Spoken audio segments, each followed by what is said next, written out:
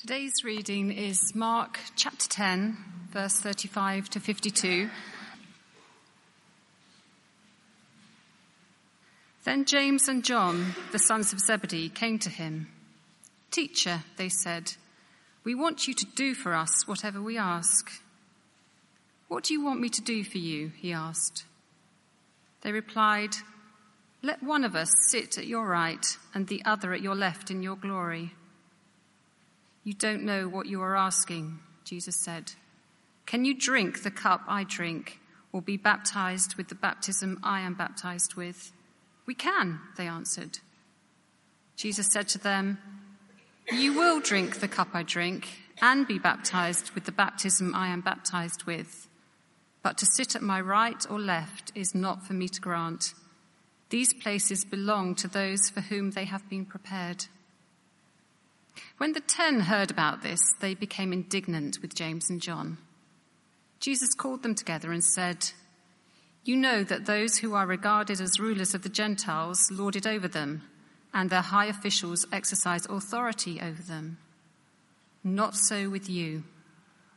Instead, whoever wants to become great among you must be your servant, and whoever wants to be first must be slave of all. For even the Son of Man did not come to be served, but to serve, and to give his life as a ransom for many." Then they came to Jericho. As Jesus and his disciples, together with a large crowd, were leaving the city, a blind man, Bartimaeus, which means son of Timaeus, was sitting by the roadside begging.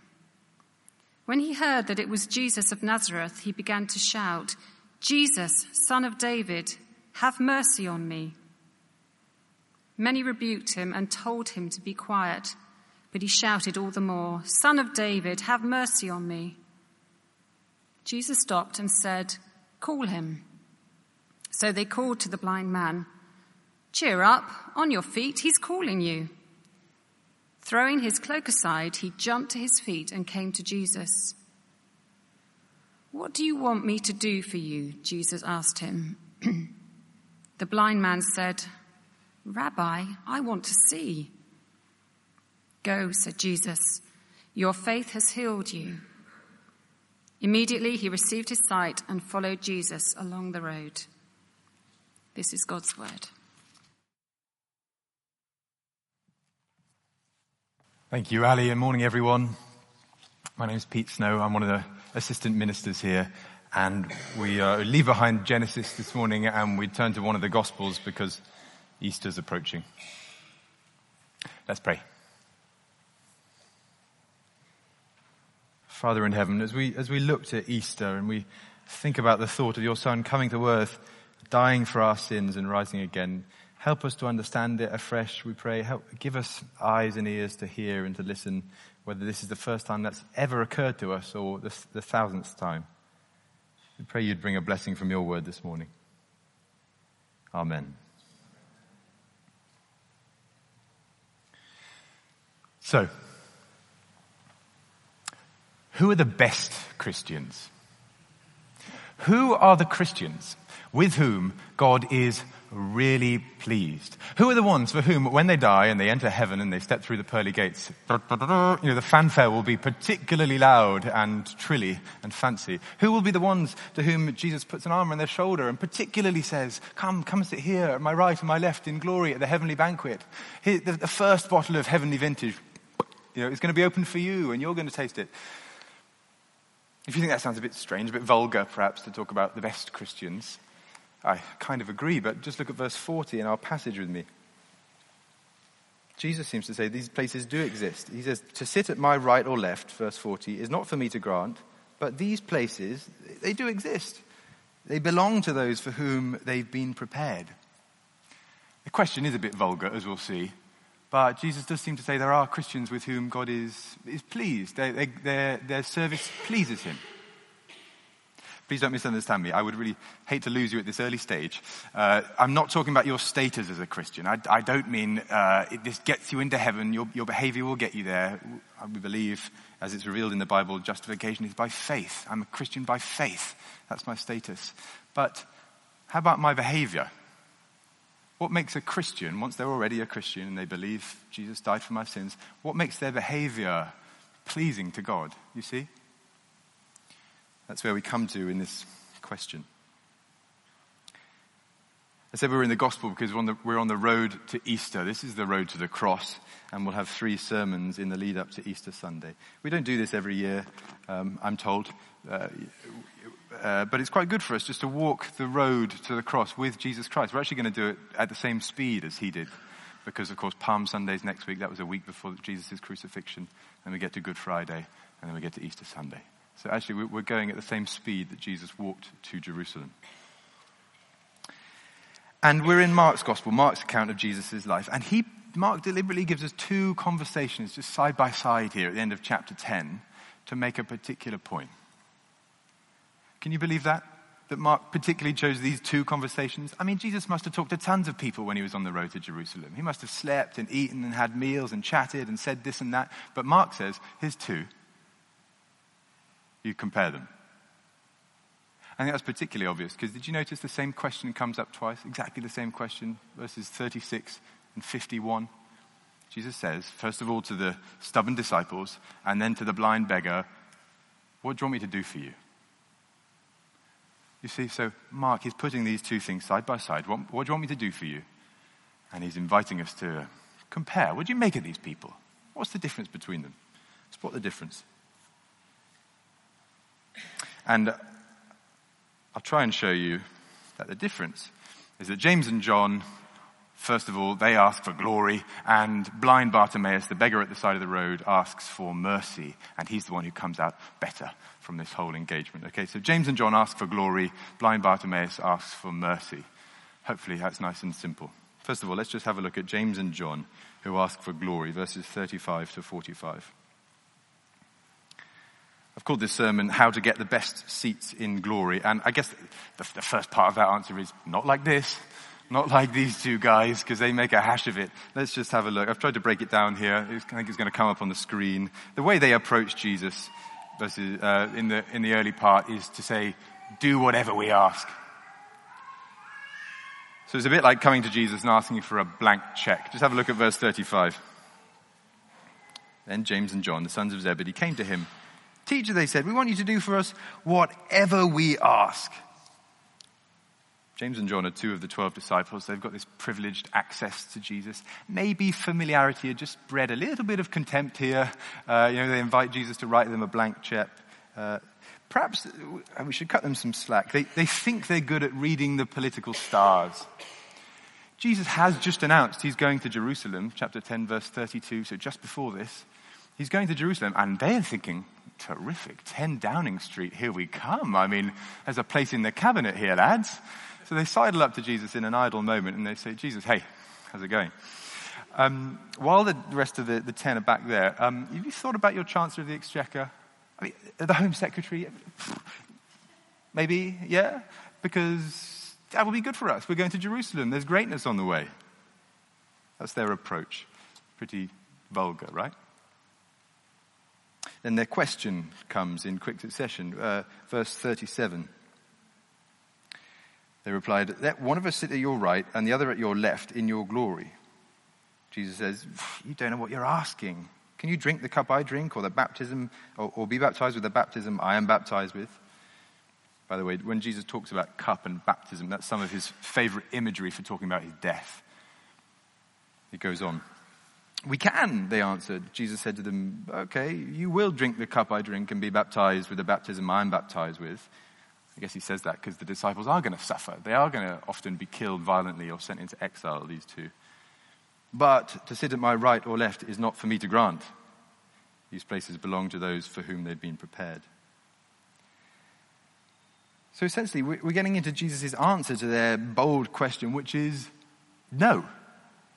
I will not let you sit at my right or left, or at least it's not for me to grant, because you have totally misunderstood the nature of Christian leadership. Let me give you a lesson. And the rest of this conversation is Jesus dishing out a lecture in Christian leadership, which is very precious for James and John. It turns out to be precious for the rest of the 12. And I think it's precious for us too. Let's read on. Verse 41. When the 10 heard about this, they became indignant with James and John, presumably because they didn't think of it first.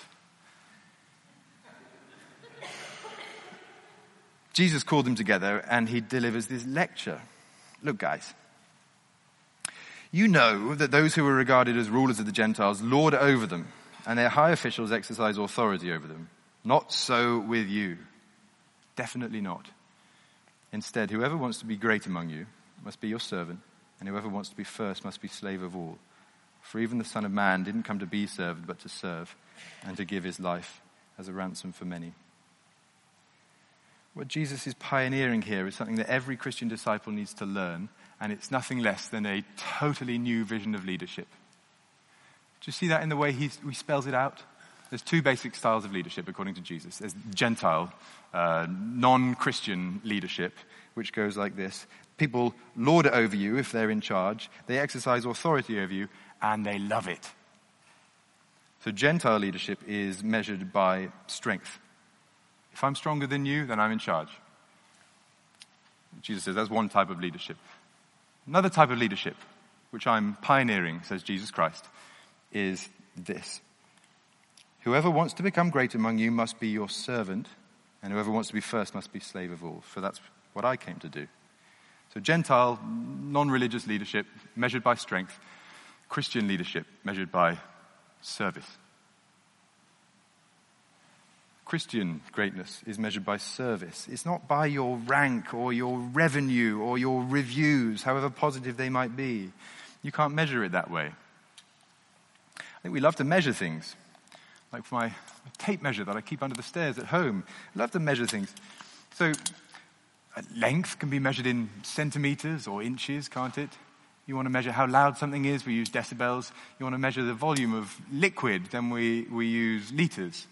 You want to measure things. We have increments to do that, but Jesus says don't try and do that with Christian greatness, because it's measured in service. Just a brief history lesson at this point, if you'll forgive me. Humility as a public virtue really comes into being here when Jesus utters these words. So you can begin to associate it with the Jewish nation when they get humbled and downtrodden and they have to look to humility. But really, before this, the ancient non-religious world was obsessed with honor. And you get honor by achieving rank, and you achieve rank by being strong, you see? So honor and shame is the basic paradigm. When Jesus begins to utter these words and Christendom catches on across Europe and the world, suddenly humility and service become the things that begin to be prized. It takes a while. But just as a point in history, this is where it all begins. If you go to cultures where they aren't so affected by Christianity historically, Japan, parts of the Middle East, for instance, the honor-shame paradigm still functions quite strongly there. Don't get me wrong, I'm not saying that if you're not a Christian, it's never occurred to you to serve other people, but it's just interesting historically to observe where this all comes from.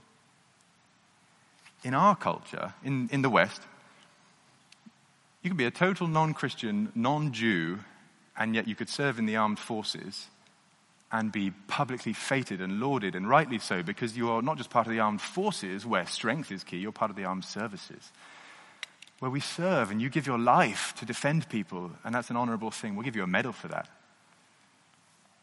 The best employers in the West are known for being people who look after their employees and they serve them, right? You know who the best employer of 2016 was, according to the Sunday Times? Forcom. Never heard of them personally, but apparently they're the best middle-rank employer. They work in telemarketing. Their chairman is known for listening. He's got an 87% approval rating. Everyone has private health care in the firm, including any member of your family. There's a breakfast bar in the office. There's flowers everywhere just to cheer people up. And my favorite part, there are disco lights to keep up morale in the call center. So even if you don't go that far in your workplace, it's striking, isn't it? The best employers, the best soldiers, the best of us in the West are known for serving others because it's a virtue to serve others. Of course, the crunch comes when we consider, are we doing that as employers, as a nation, to just get more out of people? Do they in fact put flowers and a breakfast bar and disco lights in the office just to generate more revenue? Do we in fact laud people who serve well in the army just to keep ourselves safe, to ultimately serve ourselves? Jesus is saying Christian service, real Christian greatness comes from serving others just because you love them, just because there's nothing in it for me. Greatness is measured in service. When I was an apprentice here at the church 10 years ago, time flies, one of our jobs, our weekly jobs as apprentices and ministry trainees was to clean the toilets downstairs, down there. It was the job of the apprentices. And we put up with this for a couple of months of our apprenticeship, but eventually it began to take its toll, and a bit of moaning began to happen among the team of apprentices of which I was a part. Moan, grumble, grumble. Why should we have to do this? We didn't sign up for this. We wanted the real ministry of reading the Bible with people and all sorts of people work. Eventually, much to our joy, it was announced at a staff meeting that we weren't privy to that the church had decided to appoint a cleaner. Fantastic. Well, let's crack on with the real ministry, guys. This is great. So no more toilet cleaning for several weeks. And then one day I was locking up the church after a midweek prayer meeting, and everything was dark and everyone had left the building. And I saw a light was still on down the back there in the toilet. So I went down just to turn it off and lock the doors behind me. And I discovered the senior pastor of the church at the time, at the bottom of the stairs with yellow rubber gloves on, holding a toilet brush. And we looked at each other for quite a long moment. And he was embarrassed to have been discovered because he didn't want to be. That's why he was doing it late at night. And as I looked at him, it dawned on me the cleaner that the church staff appointed was the senior pastor. Because I was so grumpy about having to serve other people that the senior pastor had to teach us a lesson and show us what real Christian leadership looked like.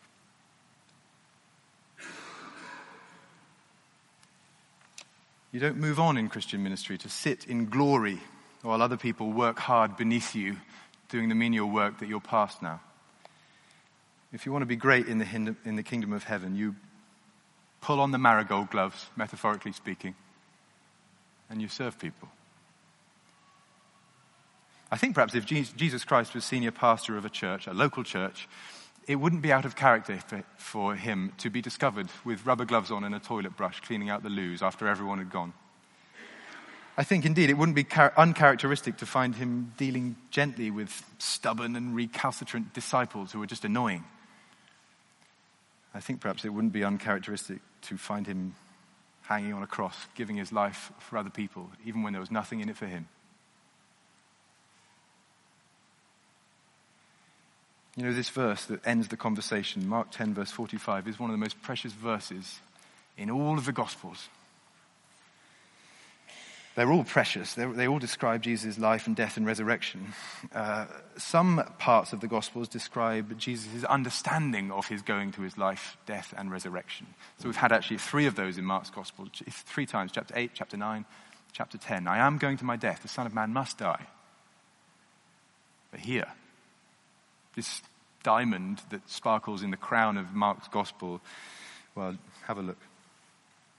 For even the Son of Man didn't come to be served, but to serve, and to give his life as a ransom for many. Sometimes I think it's tempting for academics, or when you think about theology, to think that maybe the atonement, maybe Jesus dying for our sins is something that the writers of the letters, the apostles, made up in the Bible. Because it seems to crop up a lot later on in the New Testament. It doesn't really wash when you read Mark 10, verse 45, does it? The Son of Man didn't come to be served, but to serve, and to give his life as a ransom for many. That's an atoning death. That's a substitutionary death as a ransom for many, giving his life. So why was he doing that? Why Easter? Why this Jesus? Mark never wastes his words, incidentally. He's known for his brevity. So here, this matters a lot. Well, look, let's just pay attention to this diamond of a verse. First of all, Jesus says, I didn't come to be served, but to serve. I.e., with the attitude of a servant. So I guess we're to think of the waiter at the table in the restaurant whose face we can't remember after we've finished our meal.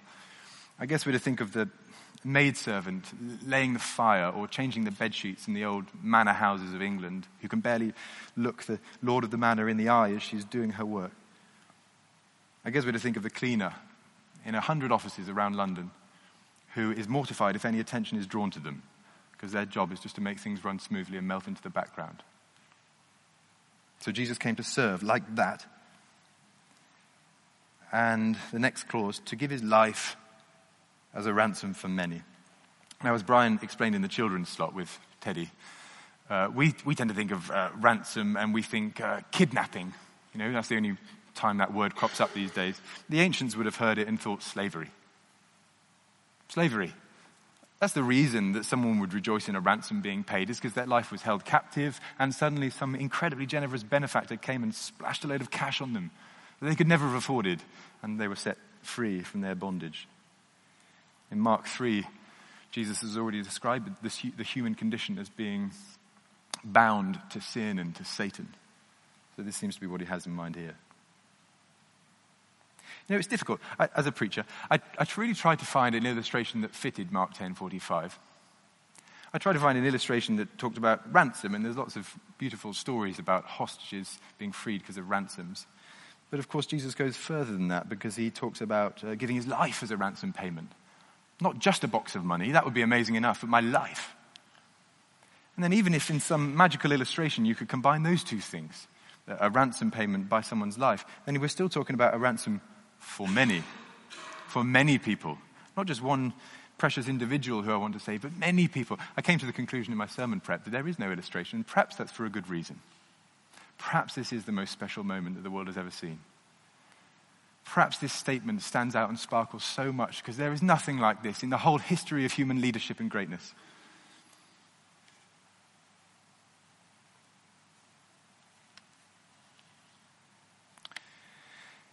Which begs the question, what sort of leader will you be?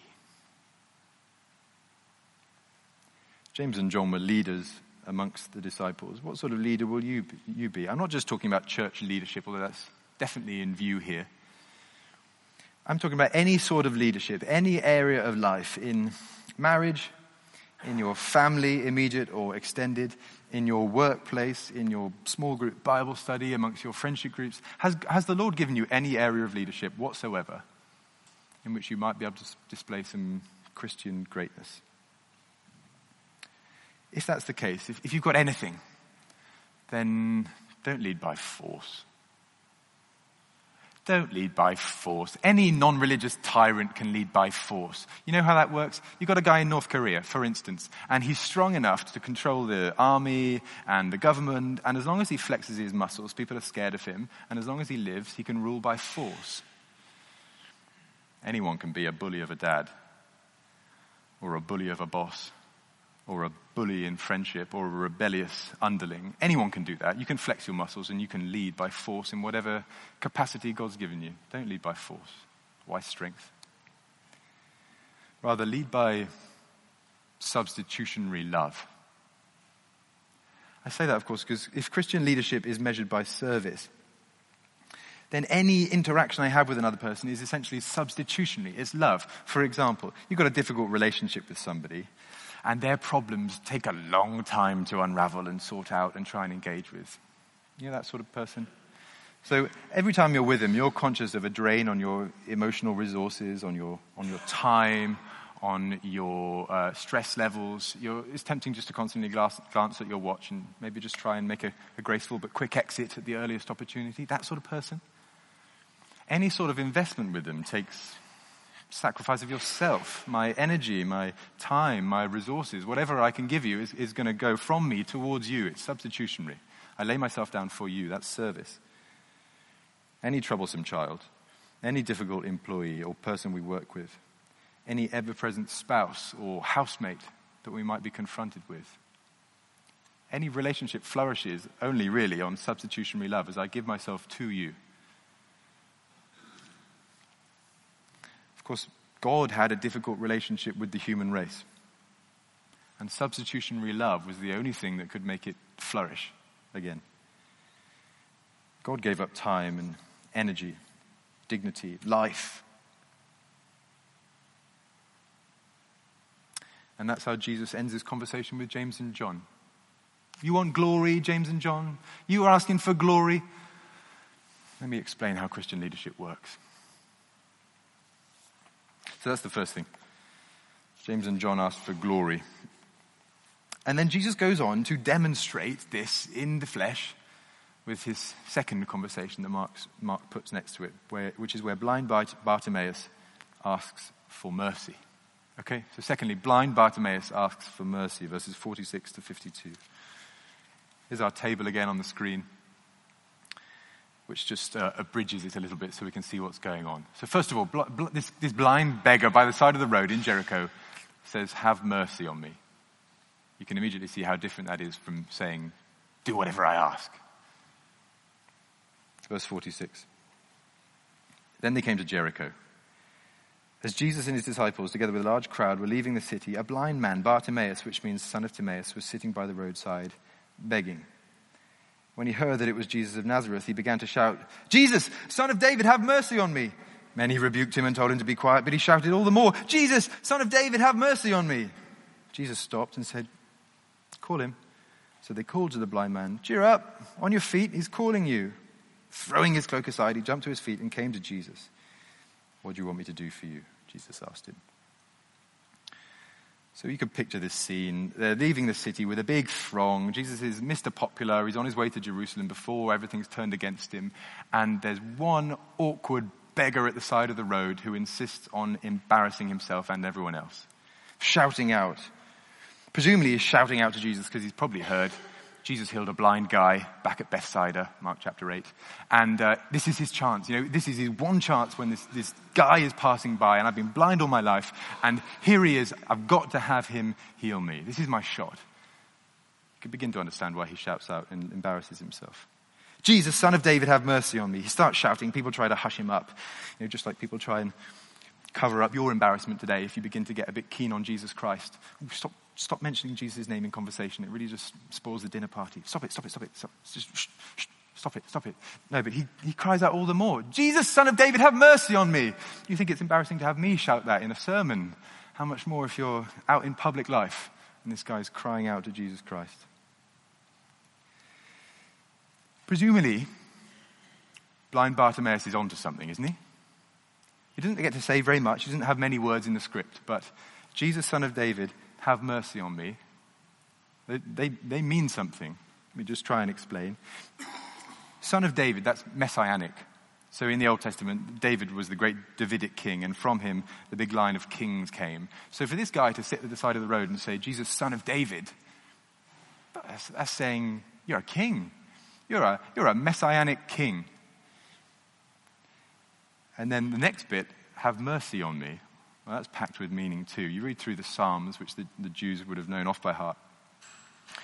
"Have mercy on me" is the sort of thing that ordinary people say to God all the time. It comes up again and again and again in the Psalms. "Have mercy on me, O God." So you see what's happening when this blind beggar sits at the side of the road and embarrasses himself?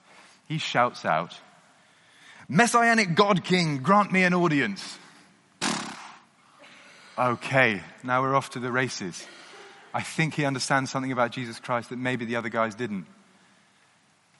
And get this, right? Jesus making his way to Jerusalem, big crowd of people, the good and the great. Everyone wants a piece of Jesus at the moment. His PR stock is high. Jesus stops. He stops. It actually says that in the text. You can look and see it. Jesus stops for a homeless guy who couldn't even see. He stops. And he turns to blind Bartimaeus. And he says, "Okay, call him. I want to speak to him. Come on. Jesus stops. See how full of grace he is, not just to stubborn disciples, but also to blind beggars. Mercy, of course, is something undeserved. You say to the police officer who stops you when you're driving your car, "Look, I know I was speeding. I have no right to ask this, but please could you have mercy on me?" Well, that's undeserved. Mercy is undeserved. I don't deserve to be let off. And Jesus stops, answers the cry for mercy. He didn't deserve to have Jesus stop for him, and gives him the time of day. Incidentally, you recognize Jesus' model of leadership. Greatness is measured in service. Greatness is measured this way when you behave this way. Okay, that's all the approach. So we've been on the top line the whole time. You see how long that is compared to James and John swaggering up to Jesus and asking for a blank check? Blind Bartimaeus. Wow. Then he gets to the question. Verse 51. The blind man said, Rabbi, I want to see. Very simple. I want to see. I'm a blind man who just wants to see. And then in quick succession, we get to the answer. Jesus, equally swift off the mark. Go, verse 52. Your faith has healed you. Immediately he received his sight and followed Jesus along the road. You notice the difference there, just in our table? So, blind Bartimaeus, long approach, long run up to talking to Jesus. But then actually, his question is full of faith, and Jesus' answer is full of grace. It was the other way with the other two. So if greatness is measured in service, it seems like discipleship is measured in faith. If greatness is measured in service, then it does seem for blind Bartimaeus that his discipleship is measured in faith. Now, the trouble is with this, you can't measure it on a tape measure. There are no increments to faith. In fact, you get yourself in a theological muddle if you start to do that and think, how strong is my faith? How long or how great is it? It's much more binary than that in the Bible. Faith is binary, it's an either or. I have faith in Jesus Christ, the Son of David, the Messianic King, or I don't. Yes or no? For instance, we could have set blind Bartimaeus a true or false quiz. Blind Bartimaeus, we might have said if he was on Mastermind answering true or false questions. True or false, blind Bartimaeus? Jesus of Nazareth is the Son of David, the Messianic King. True, he would have said. Okay, question 2, your final question. True or false, blind Bartimaeus? Jesus of Nazareth is God in the flesh who can have mercy on me and forgive my sins. True, he would have said enthusiastically. Blind Bartimaeus, you answered true to both questions. I see you're a person of faith.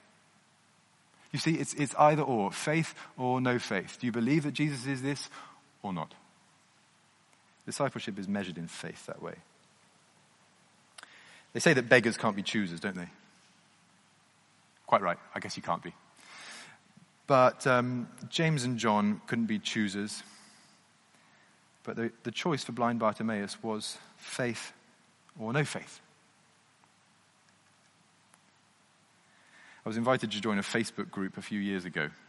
Back in the early days of Facebook, when you could just set up a group and invite people to join it like a secret internet club. This group was set up by a guy who used to go to my school, and it was called I'm a Christian and I'm Proud of It. Now, I don't think I'm being unfair to the guy who set it up to say that he wasn't the trendiest guy in school. So a few years after we've left school, we both become Christians. Glory, alleluia, praise the Lord. He sets up this group, I'm a Christian and I'm proud of it, invites me to join. There's nothing in it for me. I mean, absolutely nothing. For this to appear on my Facebook profile for everyone to see with this guy and the other people who have already agreed to join it, not much going for them socially. I'm a Christian and I'm proud of it. Ooh, you can imagine how I paused and my mouse hovered over the accept button as I thought about this for several days and weeks.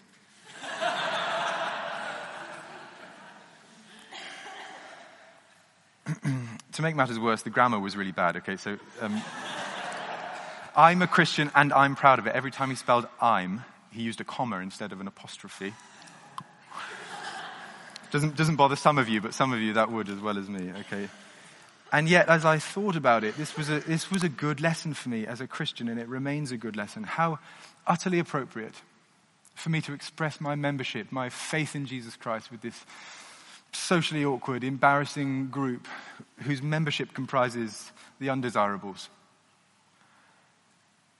There I am, joining the group, accepting eventually the invitation alongside the socially awkward guy from school who can't spell, the blind guy from the roadside at Jericho, and the ordinary, average European whose best hope in life is that Jesus Christ would look kindly on me, have the time of day for me, and answer my prayer for mercy.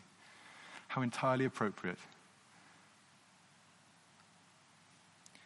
I think, ordinary Christians aren't so different from blind Bartimaeus. Just every ordinary Christian believer who's ever lived. Because we too at Christ Church Mayfair haven't been allowed to see Jesus Christ with my own eyes. Have you ever seen him face to face? Neither have blind Bartimaeus. We too have heard reports of him from other people. You know, people, we hear news of Jesus Christ and the things that he's done and how kind he is to strangers and the way he might treat us if we ever got an audience with him. And we too can cry out for mercy. Use exactly the same words as he did. Blind Bartimaeus is actually the last person to get healed in Mark's gospel. Do you know that? He's the last one. So there's been a bunch of healings, a bunch of amazing stuff Jesus has done. But from now on, chapter 11, Jesus is going to be in Jerusalem. He's going to be at the temple. He's going to be debating with the leaders. No more healings. And Mark does that for a reason, to show us that he's a model. He is the believer, disciple par excellence. The one we're supposed to look to for having got things right. He has faith in Jesus Christ. He doesn't give up. He counts the cost and then he follows Jesus along the road. Which does leave us with the question, finally, what kind of disciple will you be? It's done me a lot of good this week to start my daily prayers in the same way that blind Bartimaeus started his prayer. Lord, have mercy on me. It's good for me because that phrase, the first thing I say to God in the morning, in fact, it's really the first thing I say to anybody in the whole entire world at the start of a day this week. That phrase, Lord, have mercy on me, it acknowledges that I have no right to your time, God. I have no right to your affections. I have no right to your power at work in my life or to your answering my prayer. No right whatsoever. But the fact that I'm saying it to you, that's an act of faith on my part. I've heard what you're like. I know who you are. I know that you're merciful to people like me. And of course, it has the added advantage that if any part of me is insulted to pray that prayer one morning, if any part of me thinks, well, this is a bit demeaning to say, Lord, have mercy on me, the first words I utter after climbing out of bed, then that's a warning sign on my dashboard that something's not right. Shows there's a little bit of James and John in my attitude that says, I deserve endless time, Lord, at your right hand, chewing the cud with you and bothering you with my abrasive, vulgar questions. Lord, rather, have mercy on me. There's a nice moment in the Bible, at very much towards the end, when John, son of Zebedee, writes in 1 John chapter 3:16, a telltale phrase which shows that he finally got there with this sort of attitude. He says this, 1 John 3:16, Jesus Christ laid down his life for us, and we ought to lay down our lives for our brothers and sisters. Jesus Christ laid down his life, we ought to do the same. That's spot on, John. You got there in the end.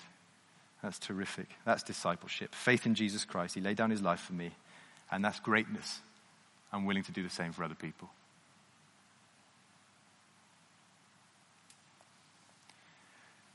I'm going to leave a moment for quiet reflection, for you to tell God what needs to happen now in your life, with your leadership, with your discipleship. And then we're going to pray a prayer that's on the service sheet about the Lord having mercy on us. So a moment for quiet reflection.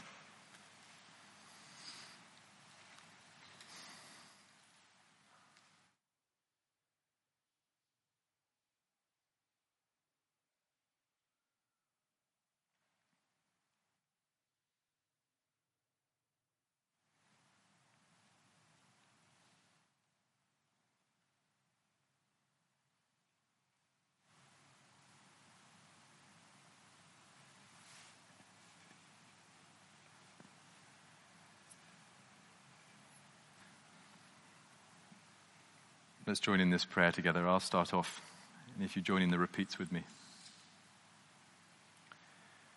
Lord, have mercy. Lord, have mercy.